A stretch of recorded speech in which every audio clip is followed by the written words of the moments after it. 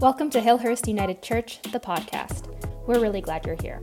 Whoever you are, wherever you're at, join us on the journey.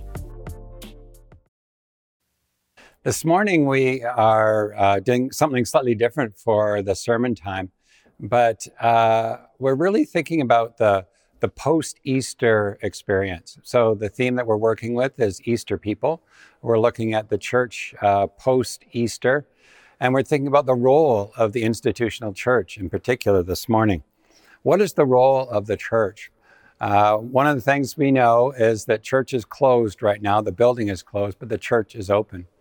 I want you to know that I believe church matters.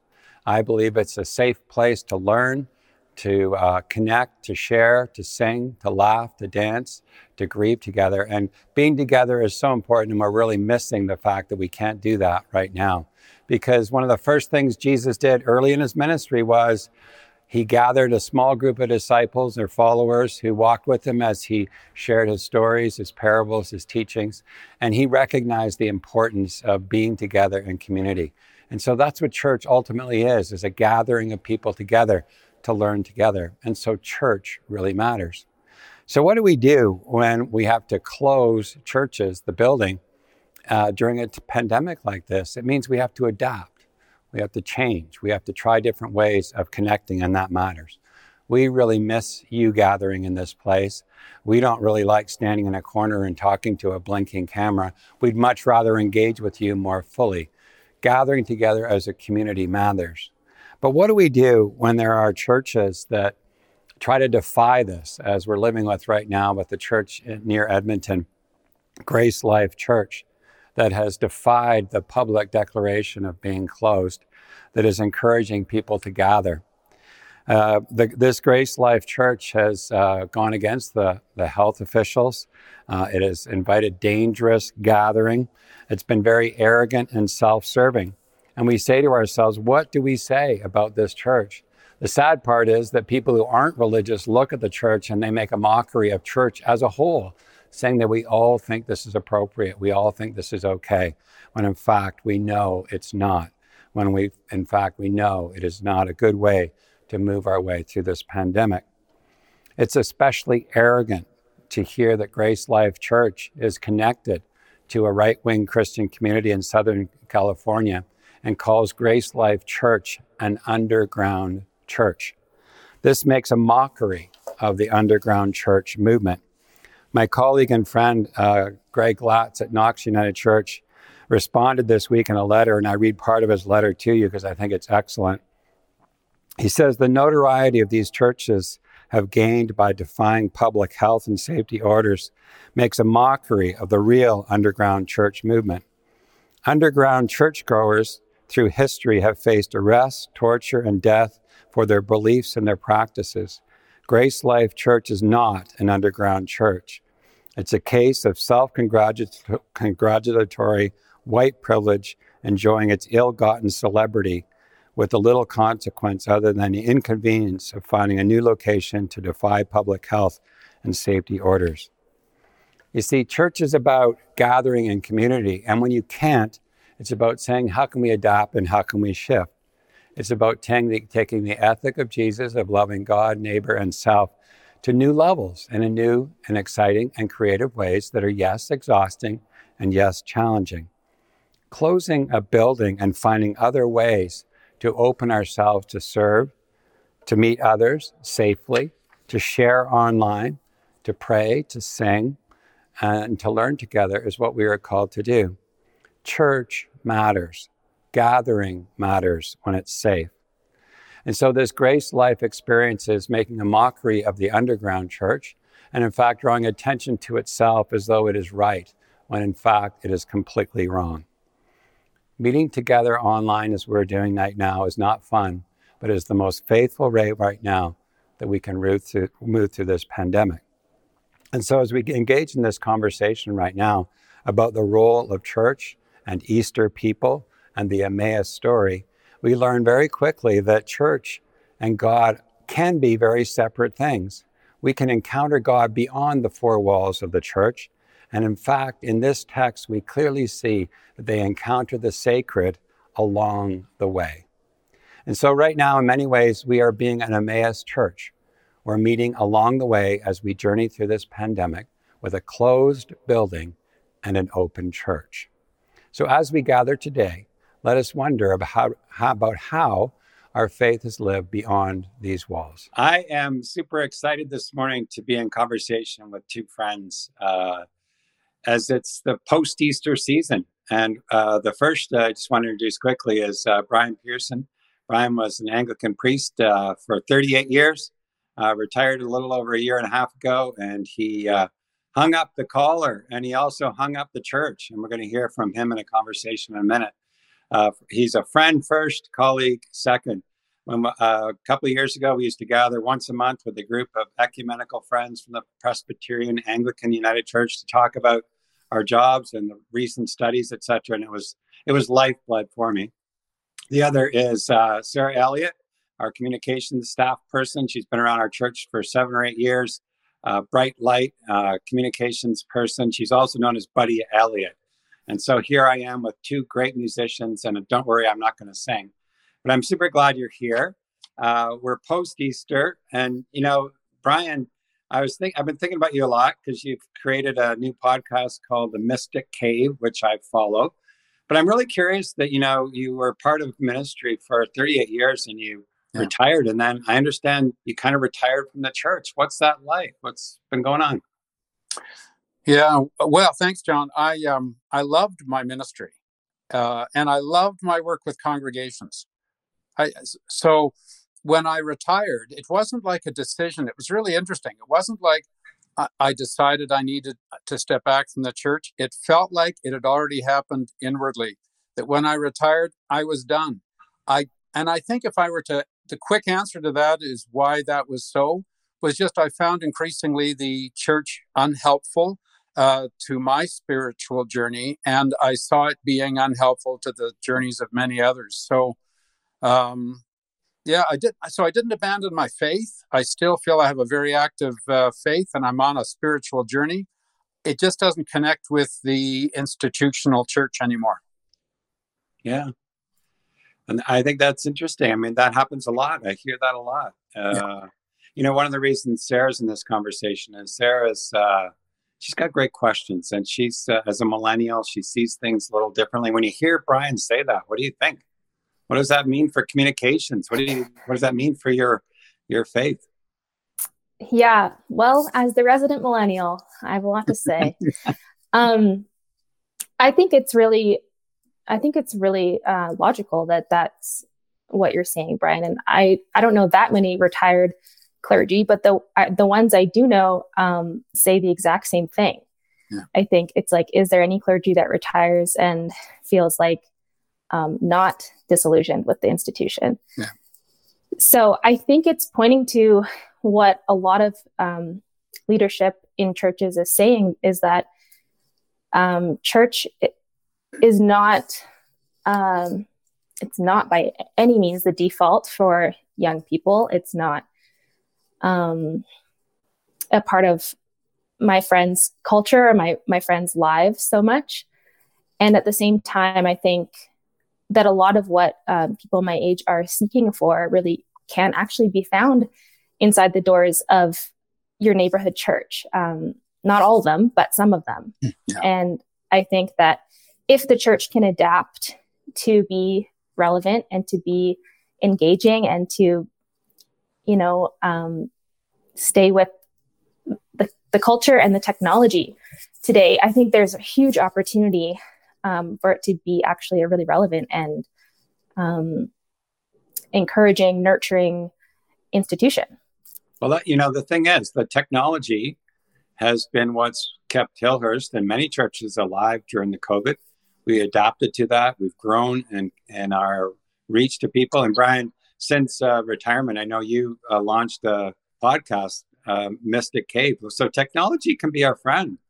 It's just something new, but I think it can help us in lots of ways, right? Yeah.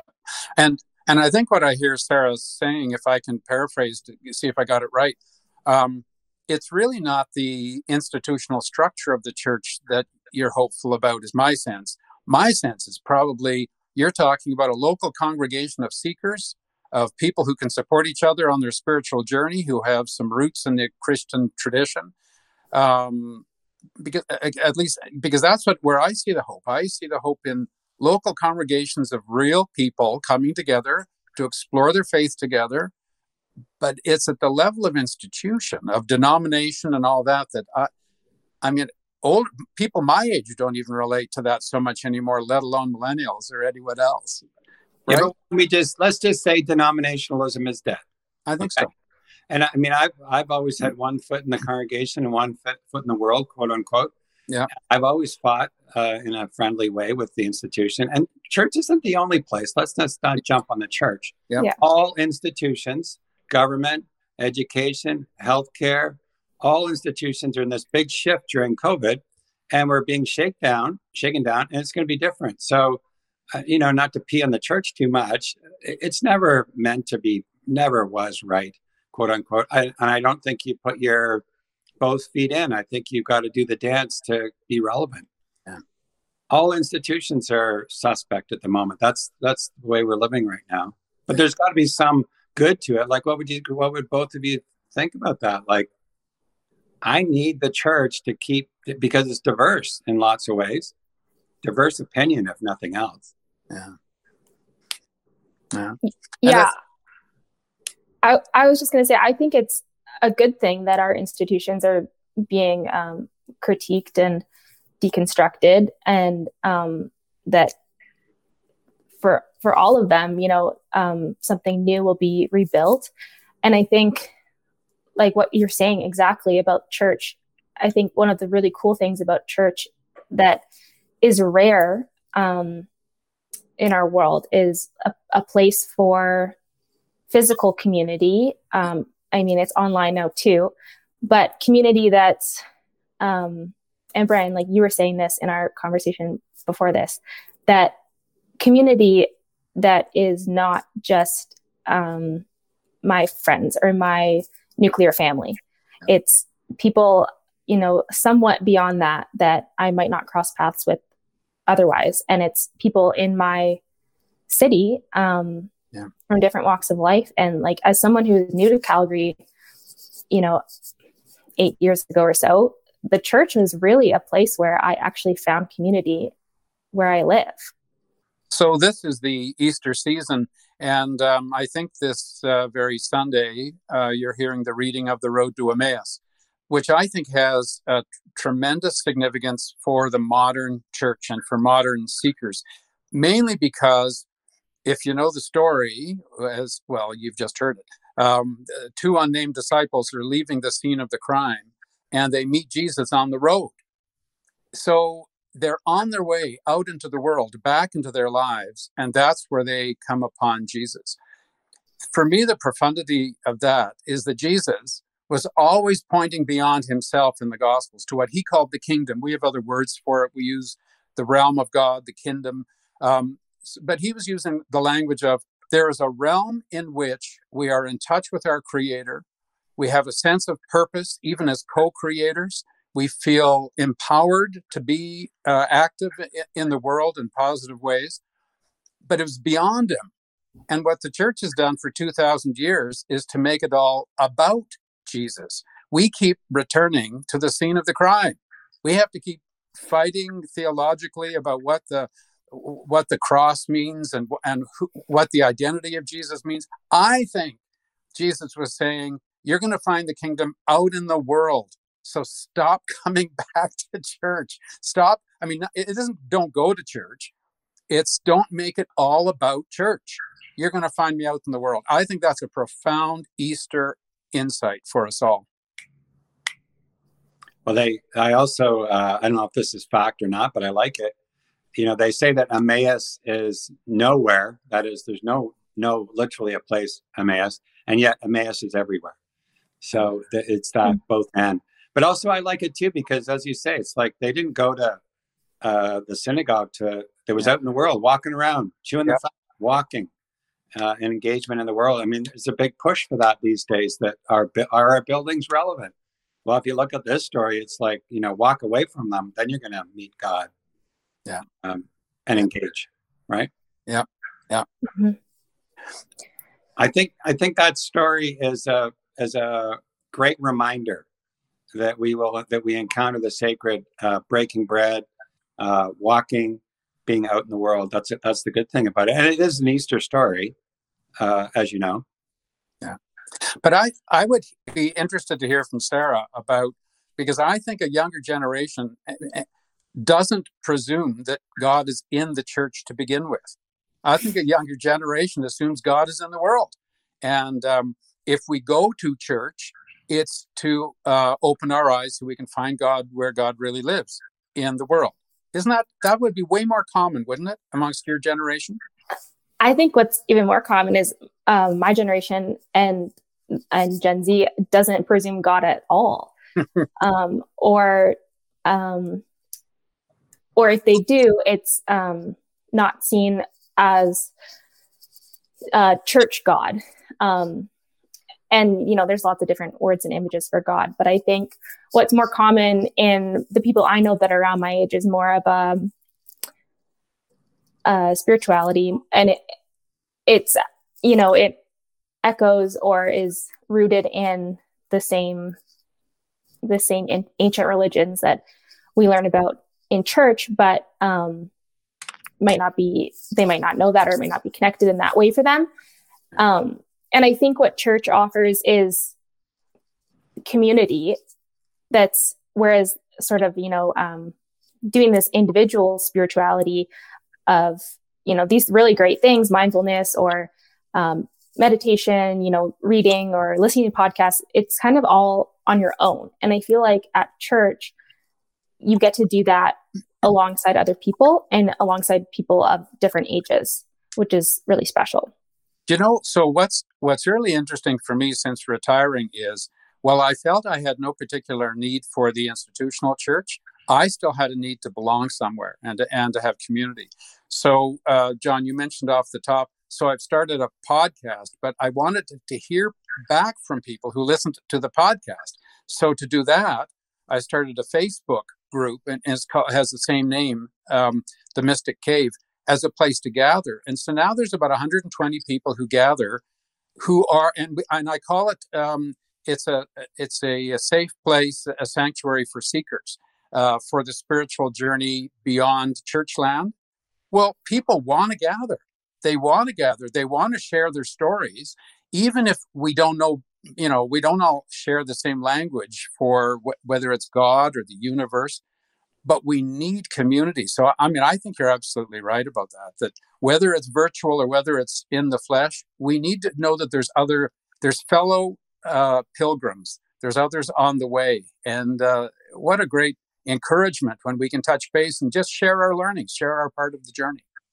Yeah. And I think, like, John, when you were saying that Emmaus is nowhere and it's everywhere, I feel like that's like church, like, experiencing God, however you define that, inside the walls of church, like that happens on a Sunday morning, but that's not the only place that it happens. It's somewhere, and it's everywhere. Like church or the sacred is everywhere that we go. We're never separated from it.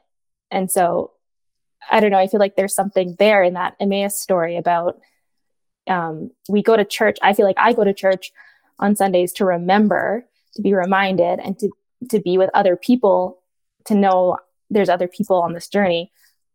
But that's an hour on, you always say an hour on Sundays. It's not it. It's what happens when you walk out the doors. I love that. Yeah. I think that's right. I think the church is a stopping place. If you look at the person of Jesus, he stopped in there, but he spent 90% of his time on the road, on the way. So here's the thing. It's Easter. Somebody emailed me a question. They said, do I need to go to church to be an Easter person? Mm. Anybody want to go beyond, huh? Well, I think what Sarah was saying a little earlier was, it's useful. Is it essential? I think that's an open question. How useful to gather with fellow seekers and other travelers? Yeah, I think it's useful. Go to church if this puts you in the company of others who are sharing a journey each in their own way. Essential? I'm not sure. I'm not sure anymore about that. I think community essential.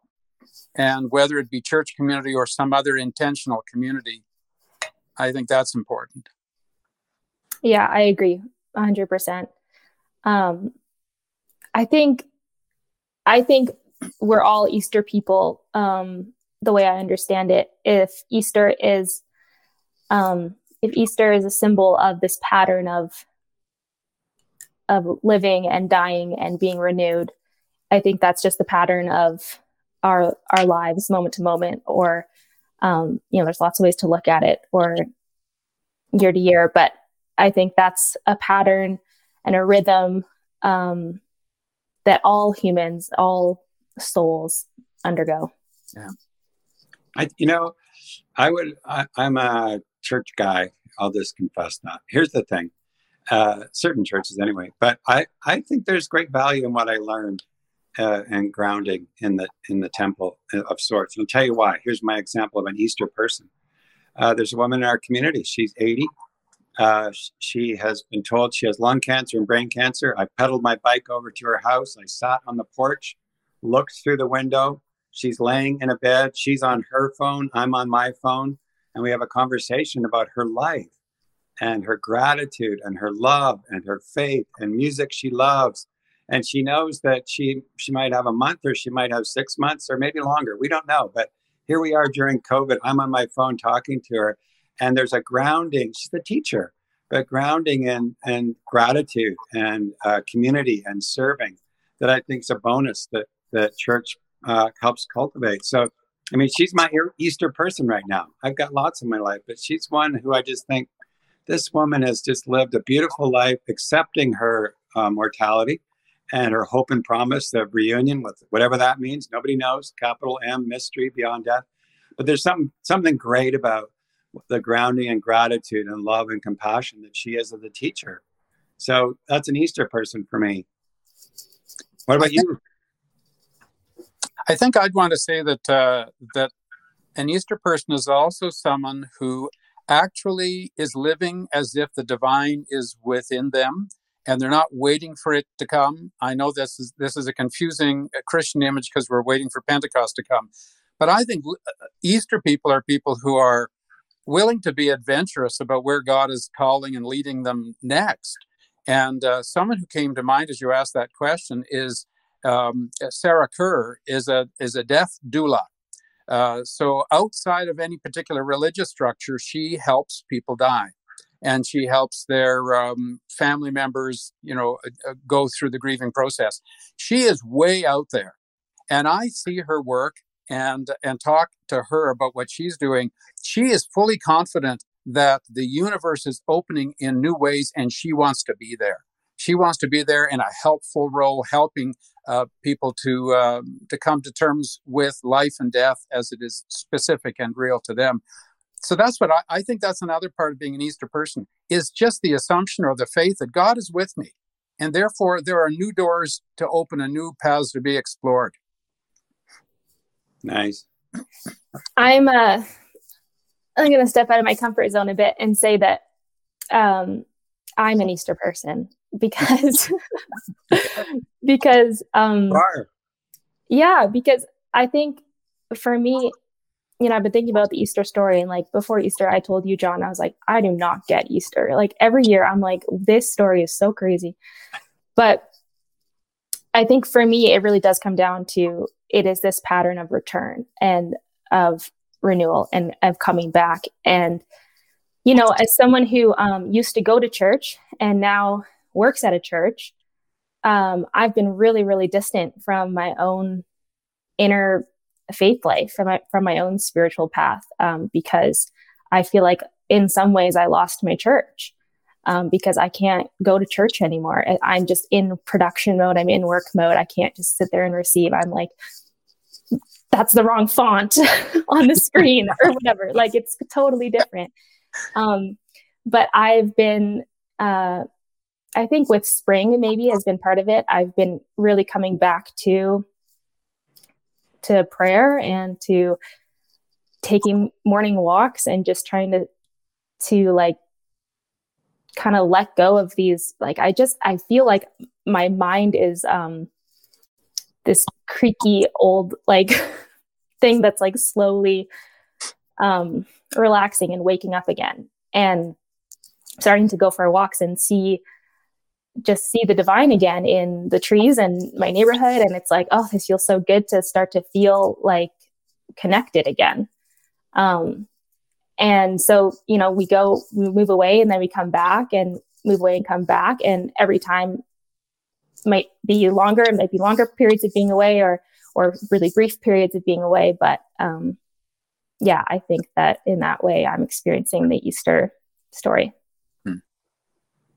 Yeah, I mean, one of my favorite writers said that death and resurrection, or that pattern you're talking about, is it's the central pattern of life. So the death, the dormancy, the spring, the renewal is part of what we all live. And I think nature, we're learning so much that nature is where Jesus spent lots of time. Nature, we call the scriptures, the creation God's body. The first scriptures are the earth. So we're reconnecting and returning to that understanding of the earth as part of us. We're part of the earth. It's not separate from us. And I think that's pretty exciting too.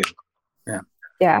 The theological word we're playing around with here is incarnation. Like, I think the Spirit, God comes to us in creation, in other, and in people. And in creation, and that's pretty exciting to me. That's why spring's such an important resonation for us, where we reconnect. Yeah.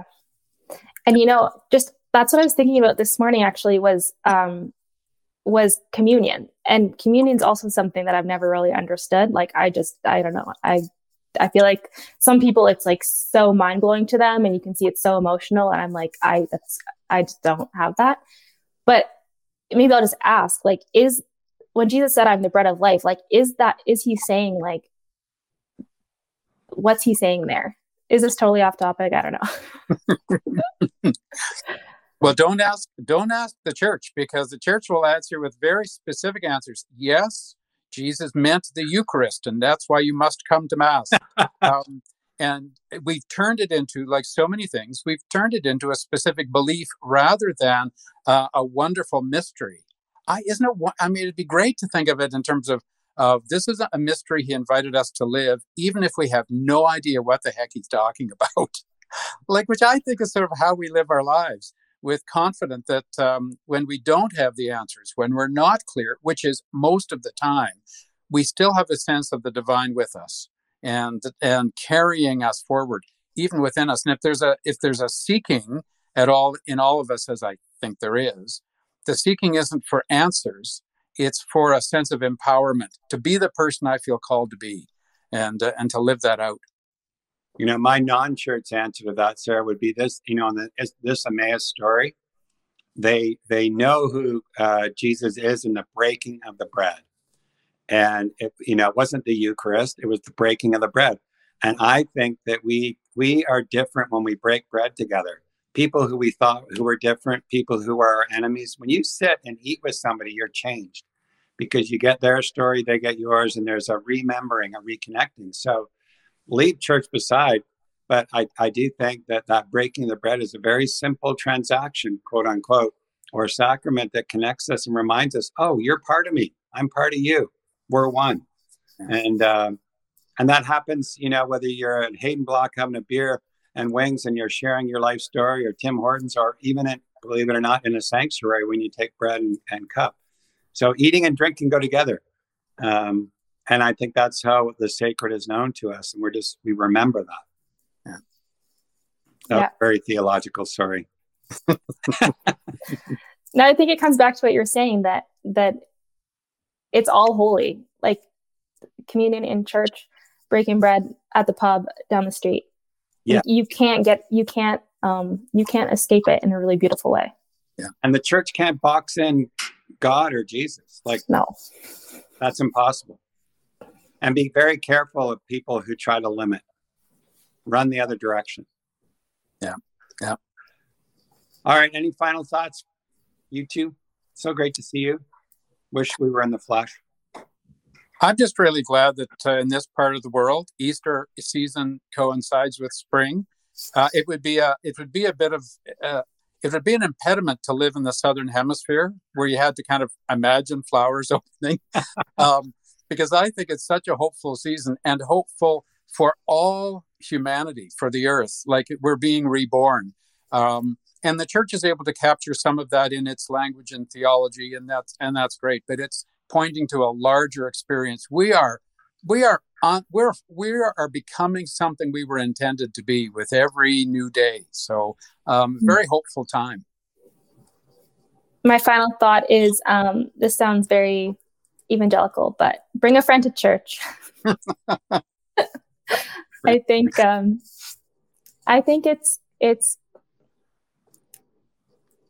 got its place, and it can be really helpful and encouraging to people. And they might not think that it's for them, but they might be surprised too. And I would say if you can't bring a friend to church, you can share this conversation as an example. Yeah. I think you're totally right. It's risky, but it's, who knows? I think it's really about sharing something important to us. We share it with somebody else. The word evangelical means good news. If it's good news, share it. That's a good thing. Yeah. All right. Peace out. Thanks, everybody. Thank you. Thanks. Thanks so much for tuning in to Hillhurst United Church, the podcast. If you enjoyed today's episode and are thinking about someone who might enjoy it too, we invite you to send it their way and help the podcast grow. We're really glad you're here, and we'd love to know what you thought about today's sermon. Leave us a review in iTunes or send us an email at communications@hillhurstunited.com. We'd love to hear from you.